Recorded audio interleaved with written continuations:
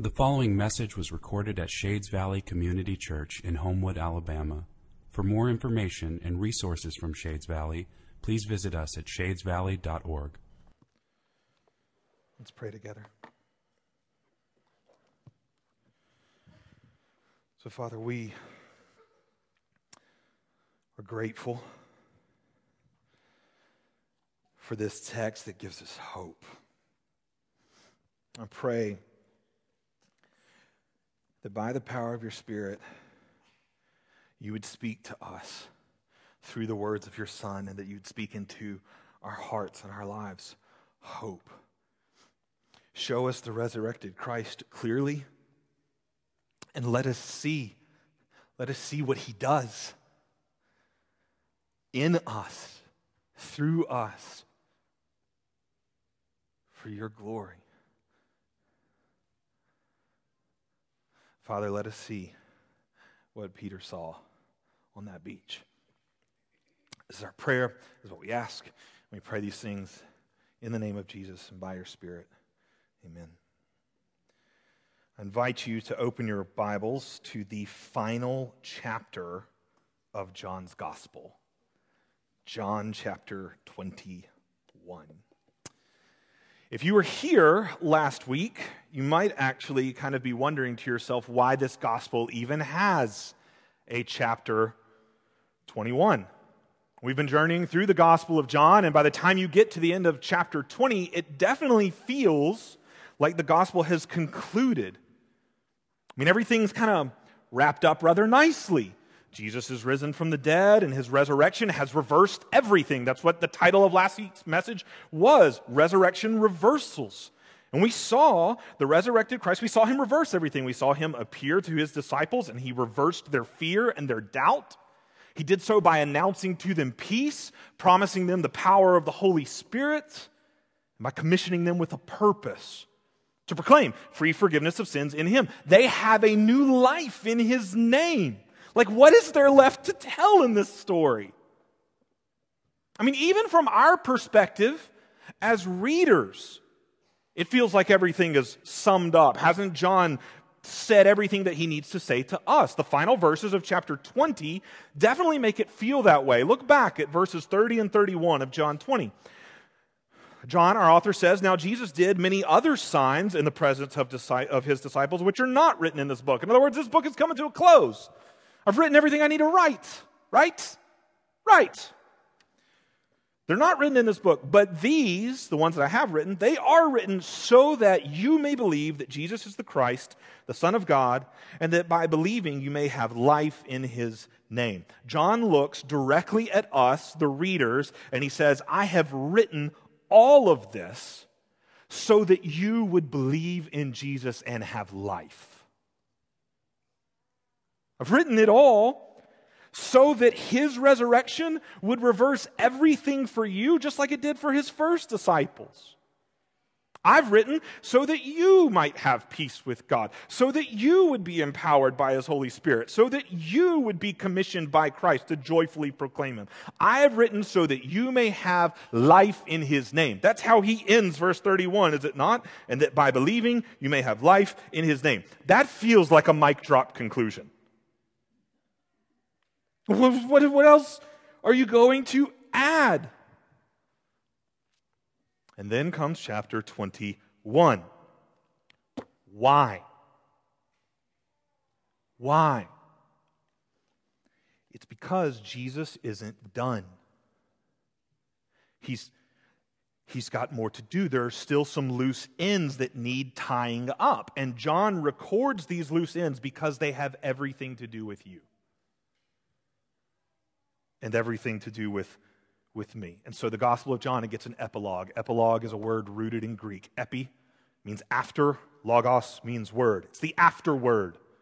If you read a novel and it has an epilogue, it's the afterword. It's after the climax of all the action.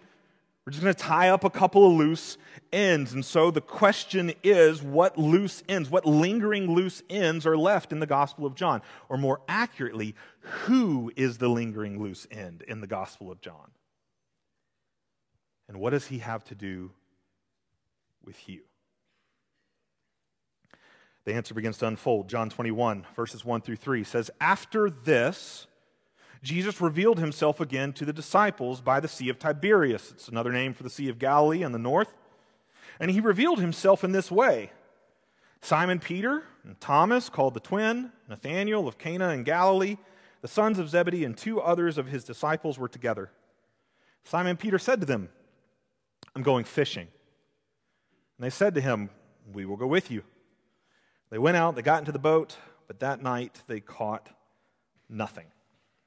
So, some time has passed since Jesus' resurrection. We don't know exactly how much, but the disciples have left Jerusalem, where they were for the Passover feast. That's all over. The Feast of Unleavened Bread is over. They've left, and they've traveled back home, north, to the area of Galilee.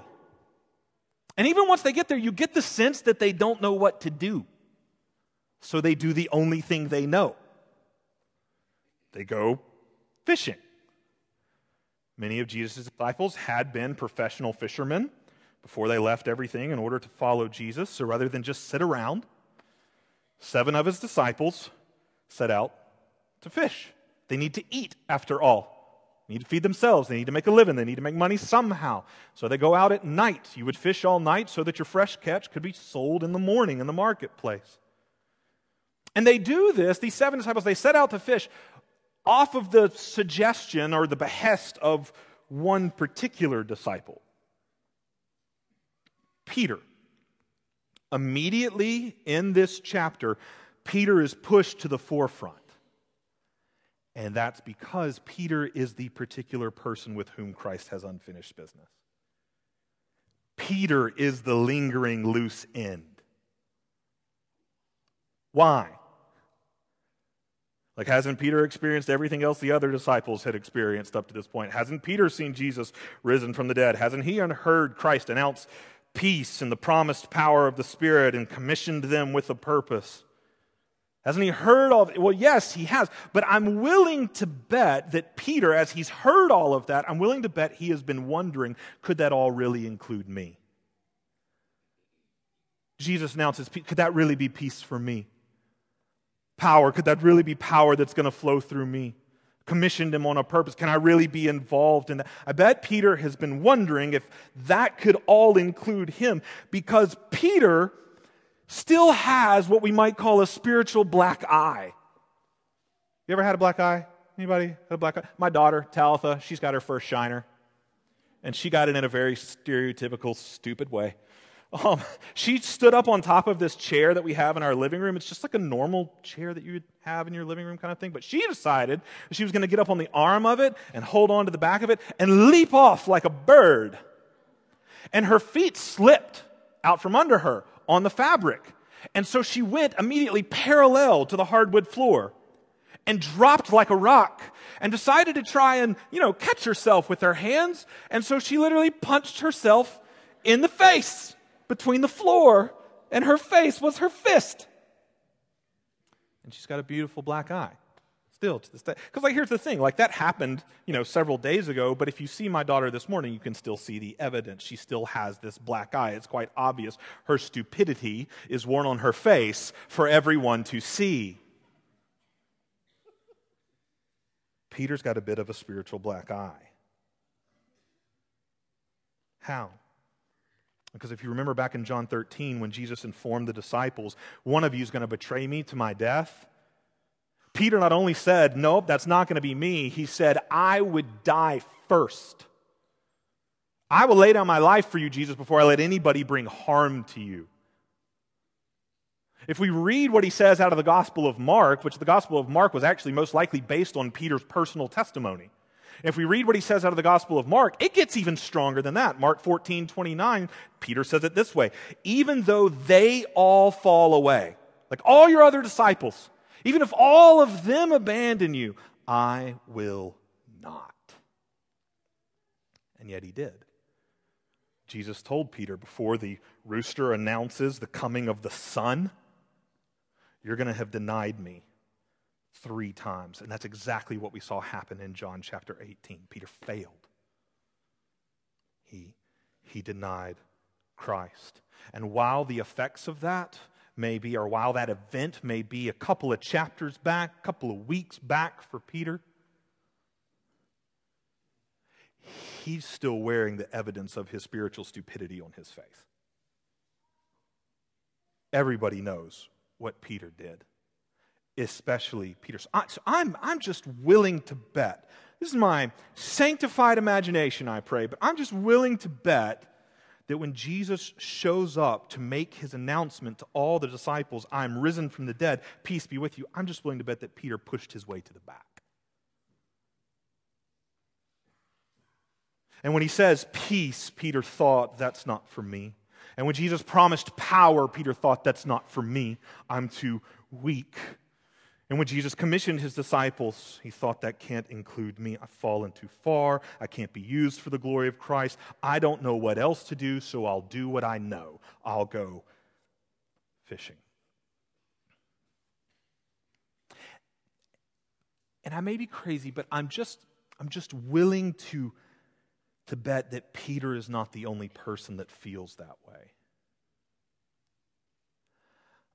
I'm willing to bet that you do too.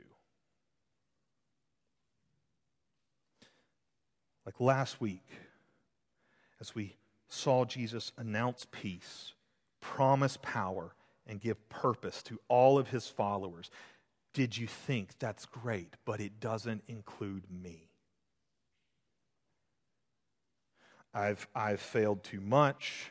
I've gone too far. I'm not the kind of person Jesus is talking to, and you just slowly pushed your way to the back.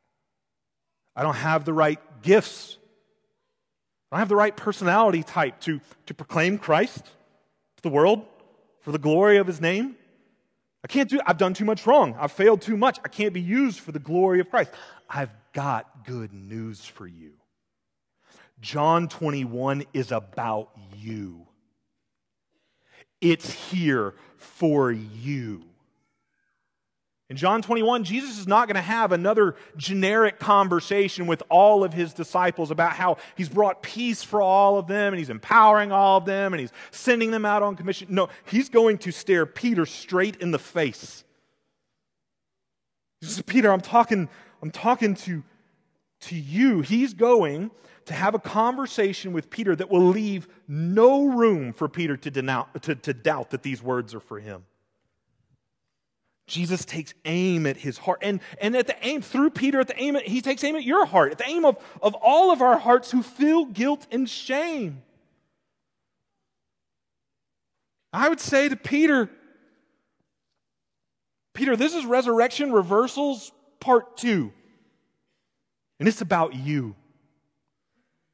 Last week, as we talked about resurrection reversals, maybe you thought that doesn't include me.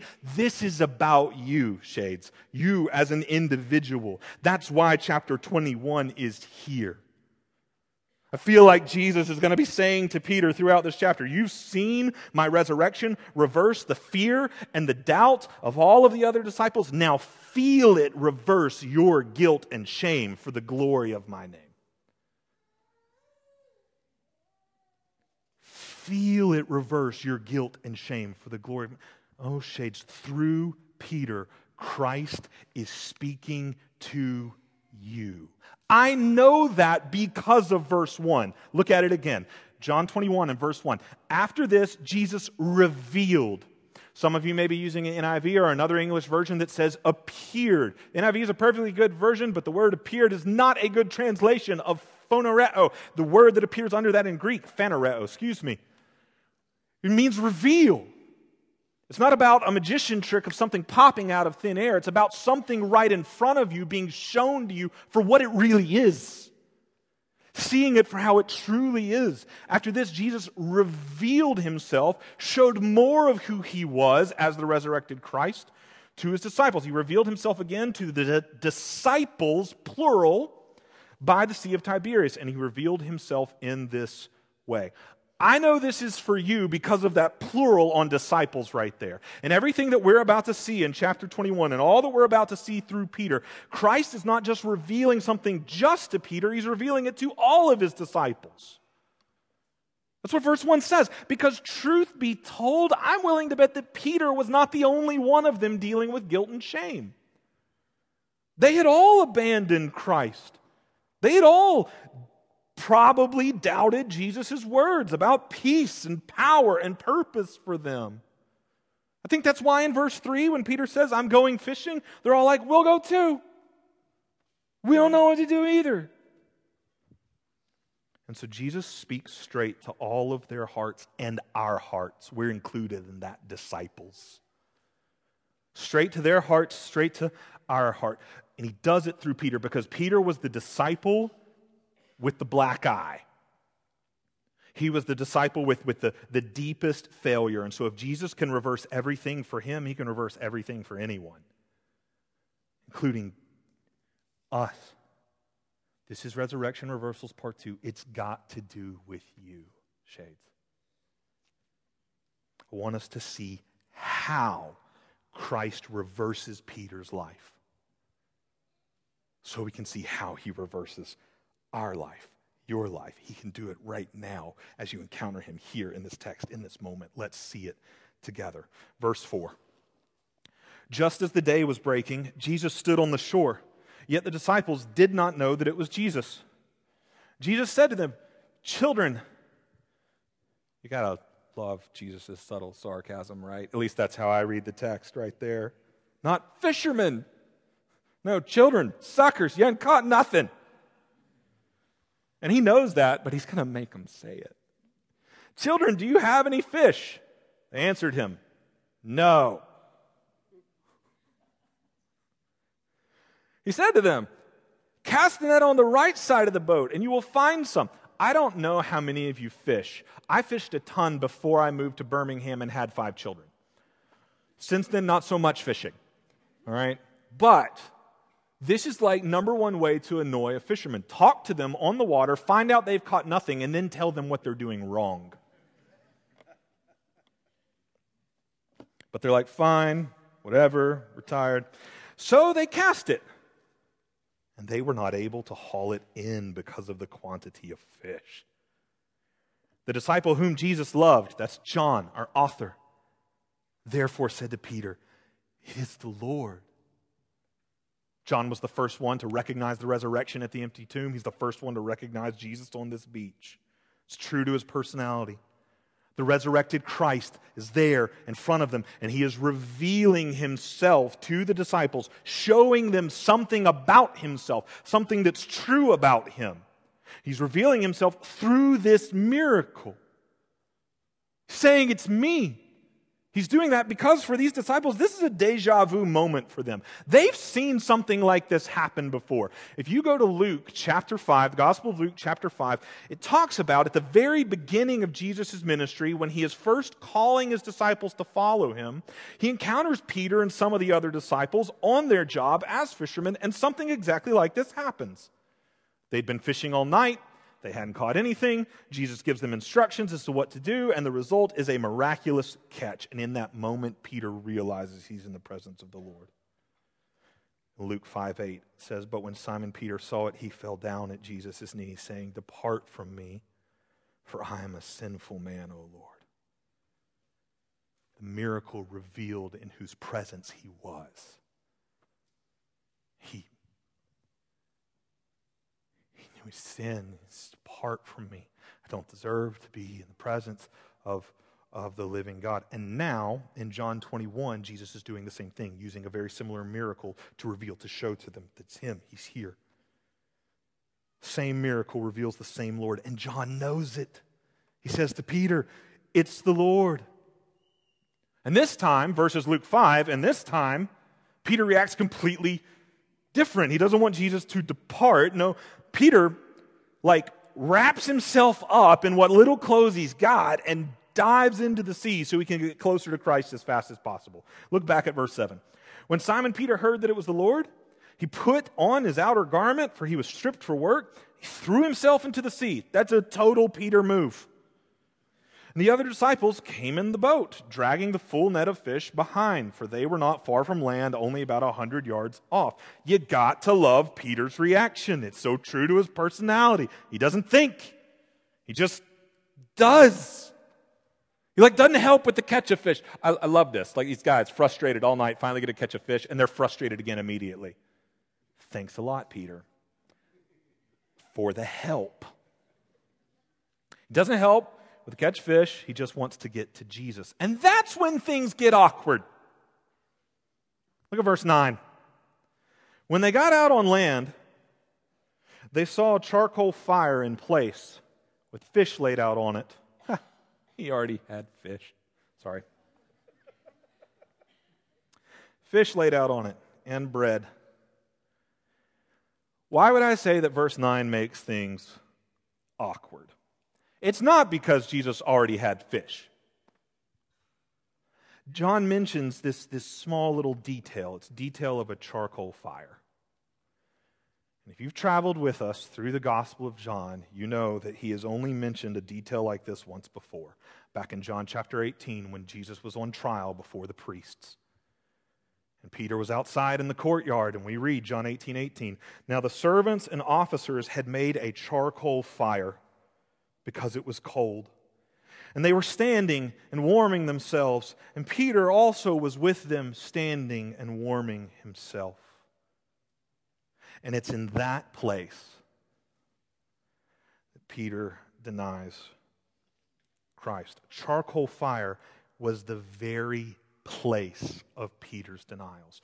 You see now why this would have been a little awkward. I got a new car recently. It's new to me anyway. It's a used Toyota Camry. I got that because I really wanted something that screamed celebrity pastor. And my kids do think it's like the most amazing car they've ever seen, because the van is just a van now. It's the old van, it's mom's van. We want to ride in dad's car, which is amazing and amazingly clean because 5 children don't normally ride in it.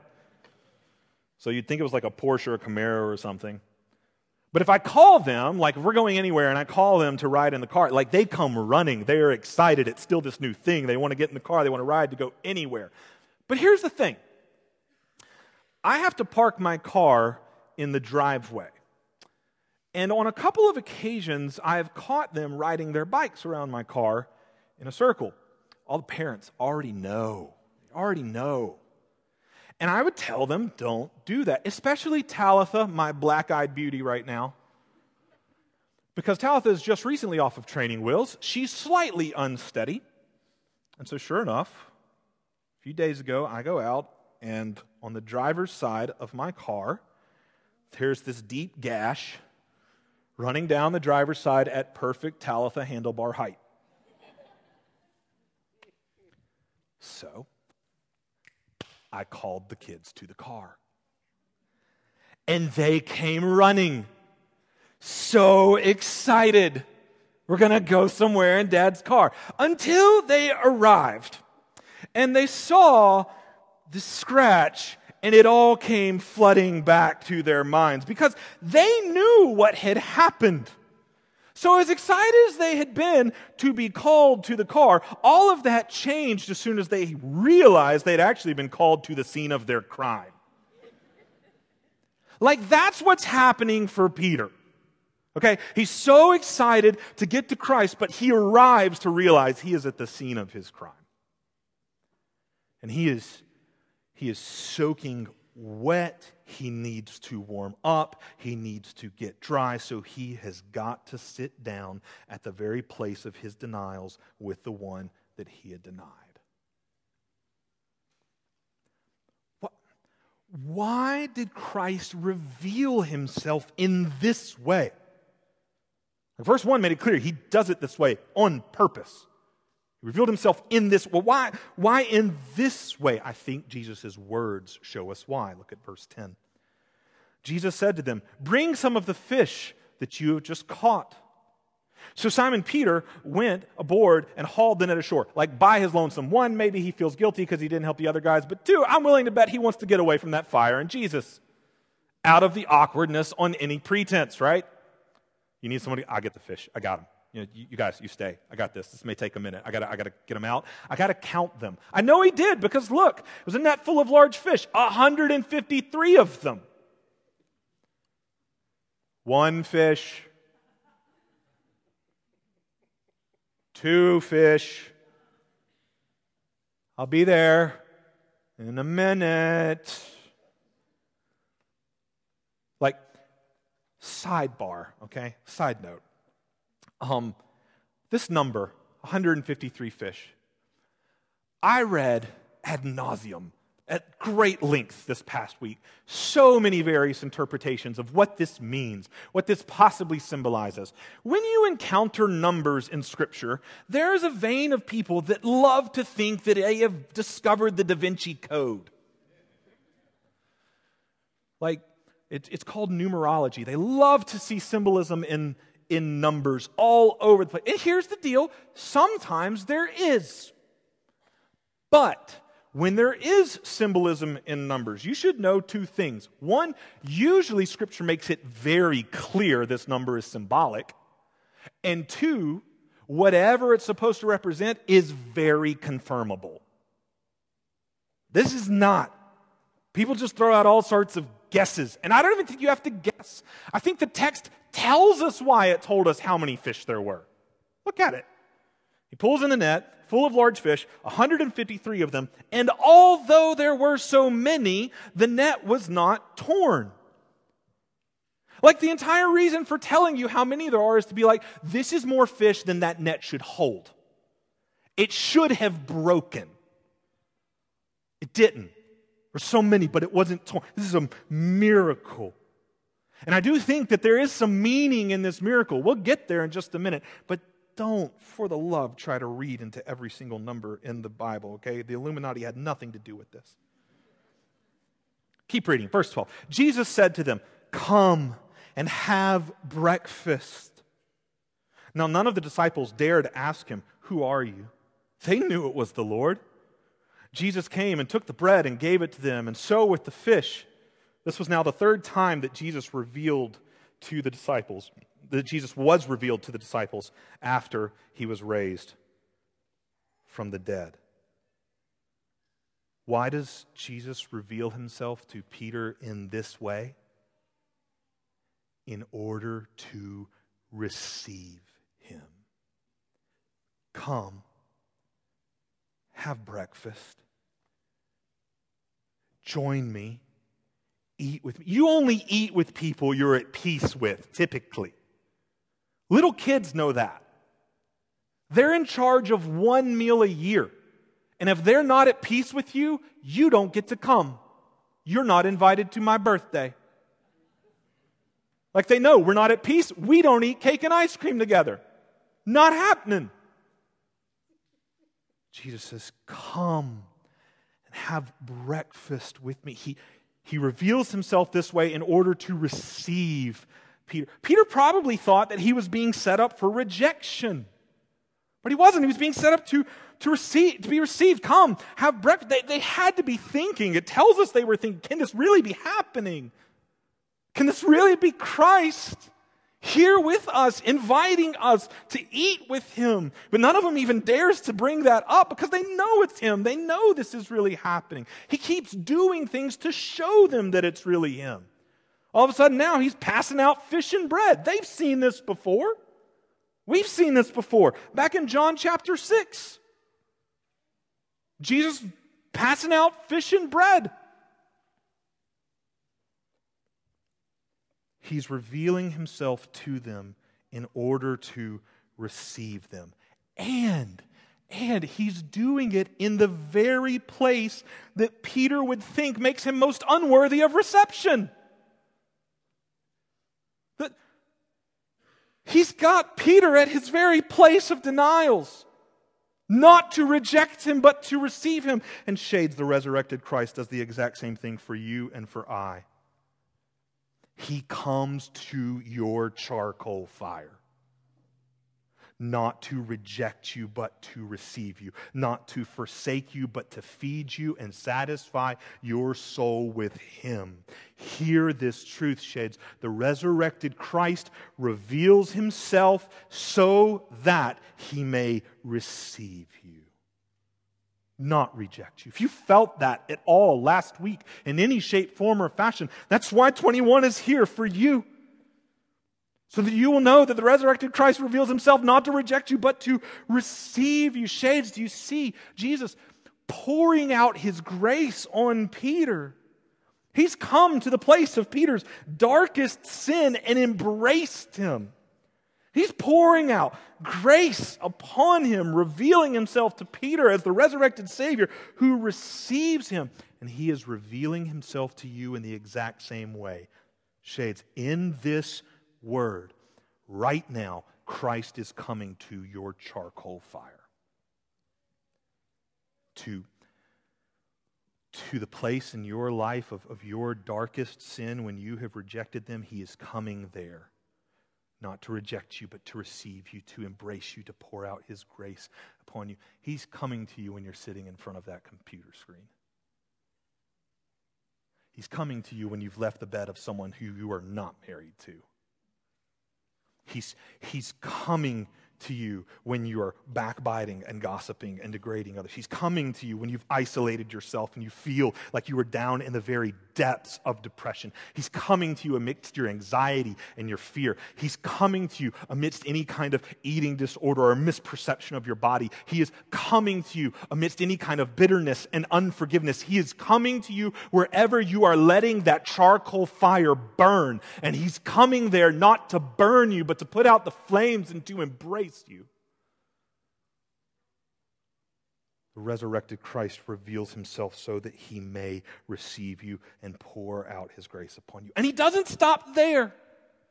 He doesn't stop there with Peter, and He doesn't stop there with you. The resurrected Christ reveals Himself for much more than just receiving. Look at verses 15 to 17. It says, when they had finished breakfast, Jesus said to Simon Peter, Simon, son of John, do you love me more than these?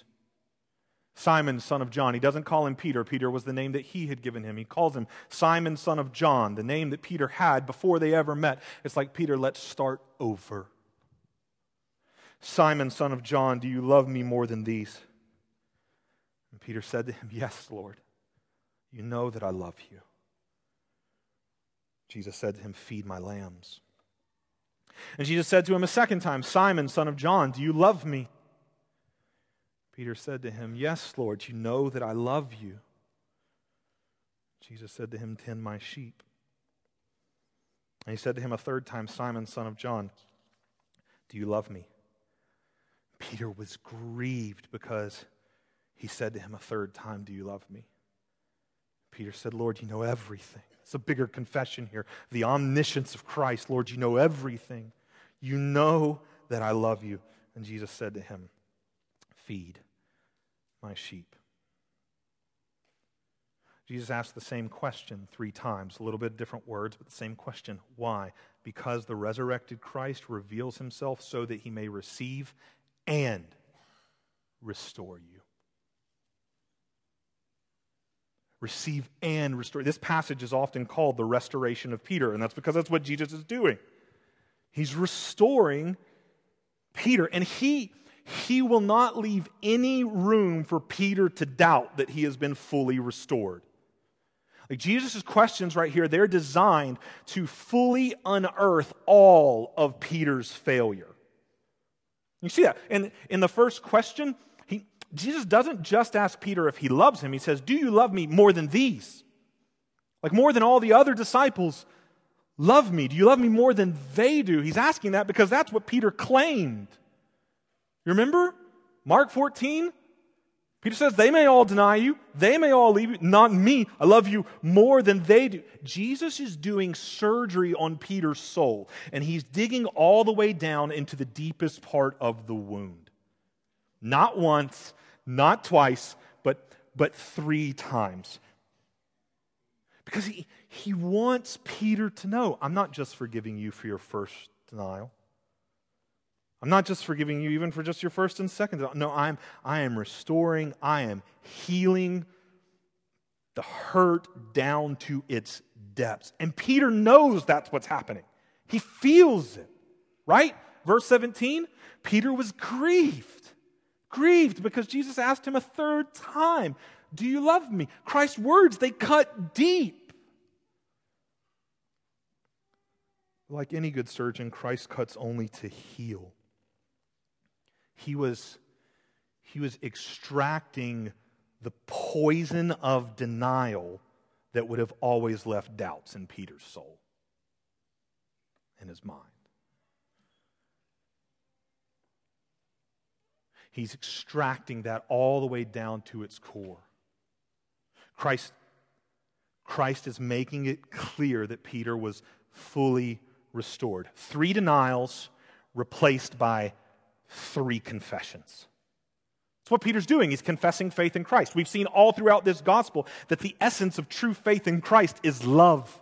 I love Him. I want Him. I trust Him. I treasure Him. That's real faith, and that's Christ's question. Do you love me? 3 denials replaced by 3 confessions so that there are no questions left in Peter's mind. He's been restored. And Christ wants to leave no question in your mind. Like this morning, through this word, He's called you to the place of your charcoal fire to quench your questions. He, right now, is meeting you here in what feels like the place of your greatest disgrace. He is meeting you to pour out His grace on you by receiving you, and He's meeting you here to pour out His grace into you by restoring you. Do you love me? I love you. Come back to me. Come back to me. Come back to me. Restoring everything. Full restoration. I know that that's what He has done for Peter, and I know that's what He does for us, because He doesn't just ask Peter 3 questions. He gives him 3 commissions.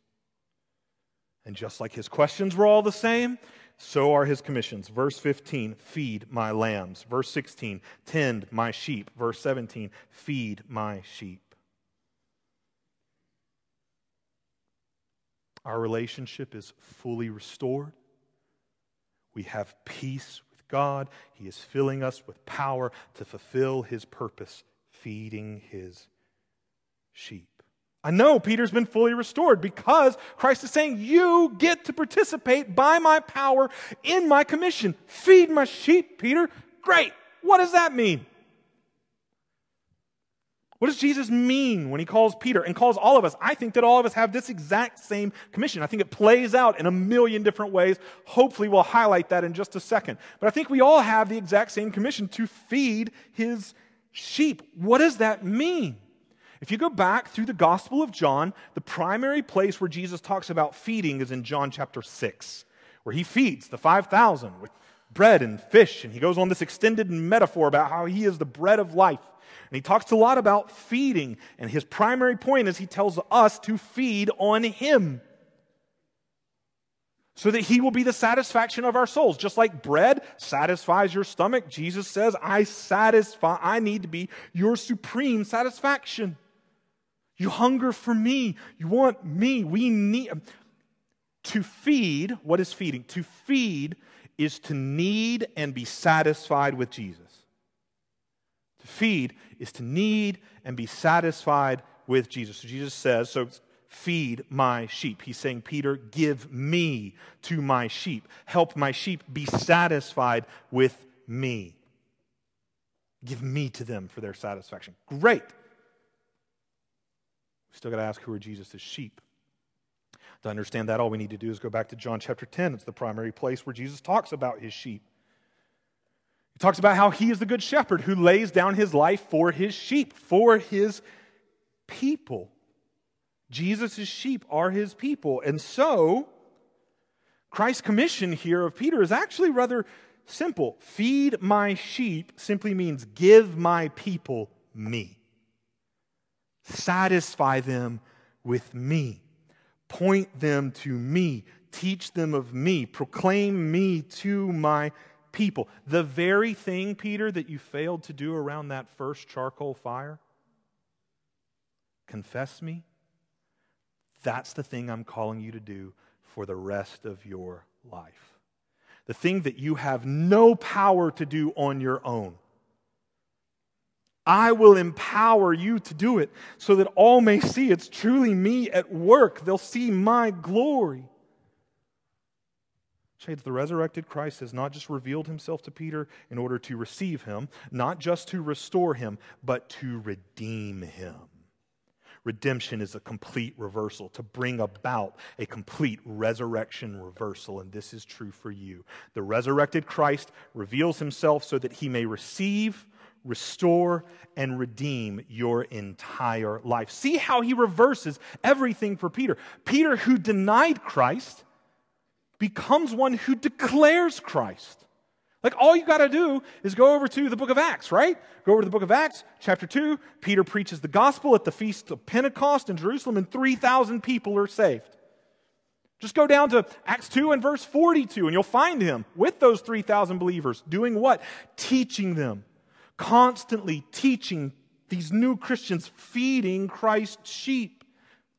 You read through the book of Acts, he won't let anything distract him from that. You get over to Acts chapter 6, and he's helping to raise up other people to take care of the daily needs of the church. Why? So that he can devote himself to prayer and the ministry of the word. He says, I will not give up the preaching of the word. He refuses to give up preaching and teaching, feeding the sheep. A man who denied Christ to protect himself. Right? That's the thing about all of our charcoal fires, right? It's a turning in of ourselves on ourselves. Peter denied Christ to protect himself, and now he declares Christ to everyone, anyone, because the resurrected Christ revealed himself to Peter in order to redeem him and reverse everything. Shades, this is true for you. Christ has called you to the place of your charcoal fire, yes, to receive you, pour out his grace on you, yes, to restore you, pour out his grace into you, but also to redeem you, pour out his grace through you. Christ commissions you. Yes, you. This resurrection reversal. It's about you. John 21, it's about you. Christ commissions you to feed his sheep. Our commission is the same as Peter's. To point others toward the only one who can satisfy their souls, Jesus. Christ calls all of us out of our isolation around our charcoal fire into community to give ourselves to the community for his glory. The commission, feed my sheep, cannot be fulfilled by yourself. It can only be fulfilled when you engage with everyone else. Christ has redeemed us and commissioned us with the same commission as Peter. Feed my sheep. Point others towards me as the only satisfaction of their soul. How? How are we going to do that? In the same way he did it through Peter. Christ redeems your life by pouring out his grace through the very places that make you feel disqualified from this commission. That's what he did with Peter, right? Peter goes from denying to declaring. In the very place. If you're thinking, how am I supposed to feed Christ's sheep? What's your charcoal fire? That is the place, not where just God is pouring out his grace on you and into you, receiving you, restoring you. That is the place through which he wants to pour out his grace through you. That's what he did with Peter. That's what he's done with me in my own life.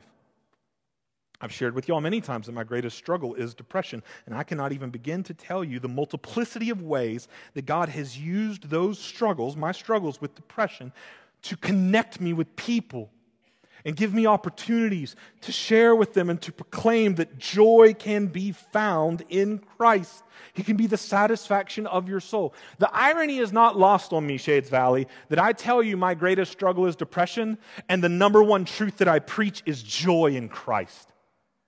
That irony is not lost on me. I preach that because I think that joy in the glory of God is at the center of this book. I pray it is. But I think that God has providentially had me word it that way, preach it that way, because that is what pours out through my own greatest place of weakness.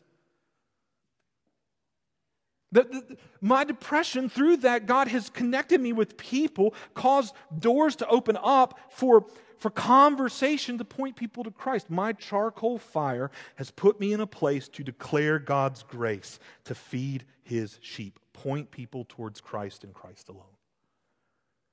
So does yours. Brad preached to us not that long ago out of Romans chapter 12, and he talked about spiritual gifts, how each of us has been gifted by the Spirit of God. I think one of the key ways the Spirit of God gifts us is in our greatest area of weakness, so that it will be so incredibly obvious that it is His power on display. And anywhere in Scripture that you read about spiritual gifts, they always have one aim: the building up of the body, the feeding of the sheep.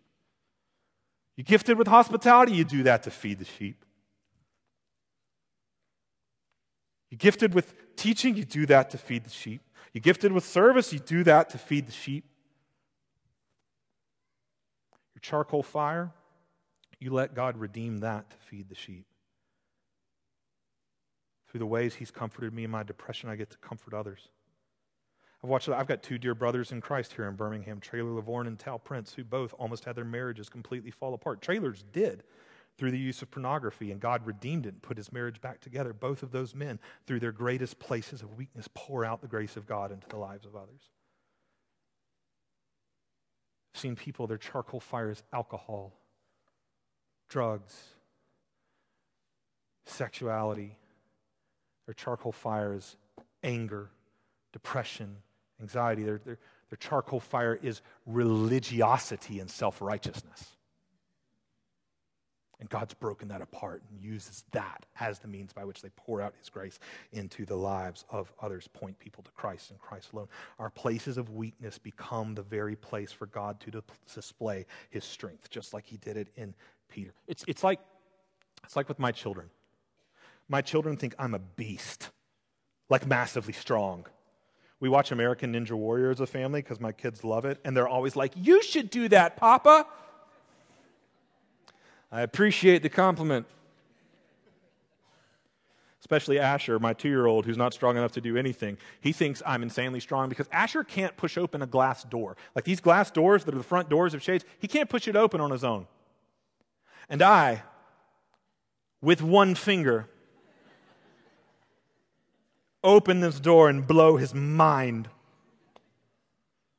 Like something he could never do on his own is suddenly easy when it's done in my power. His weakness becomes the very place where my power is displayed.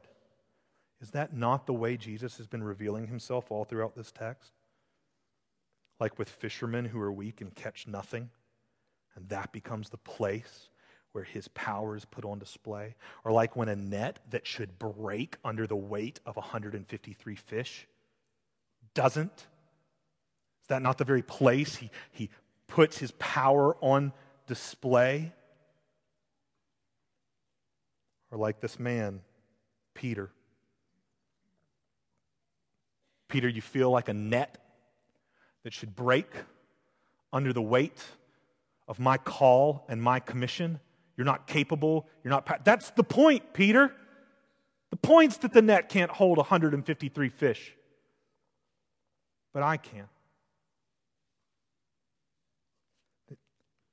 Peter, a man who denied Christ, becomes the primary one throughout the first half of Acts declaring Christ. His weakness became the place that Christ's power was displayed. Don't let it be lost on you that the man who denied Christ 3 times, the first time he preaches, 3,000 get saved. The very place of his weakness becomes the place of displaying God's power. That was true for Peter. It's true for you. Where is it true for you, Shades? Your charcoal fire, where is it? Like, where is the place of disgrace that makes you feel like Christ cannot possibly use you? That is the place where He can powerfully show the world His redeeming power in you and through you. That, whatever that is for you, that is the very wound through which He can pour out His grace to the world. Our God is a God who pours out grace through wounds. And He's a God who pours out grace through you. don't believe it? That's why the Gospel of John has a chapter 21. So that through Peter's eyes, you and I might see the resurrected Christ revealed as the one who receives, restores, and redeems our entire lives for his glory and the good of his church. Amen and amen.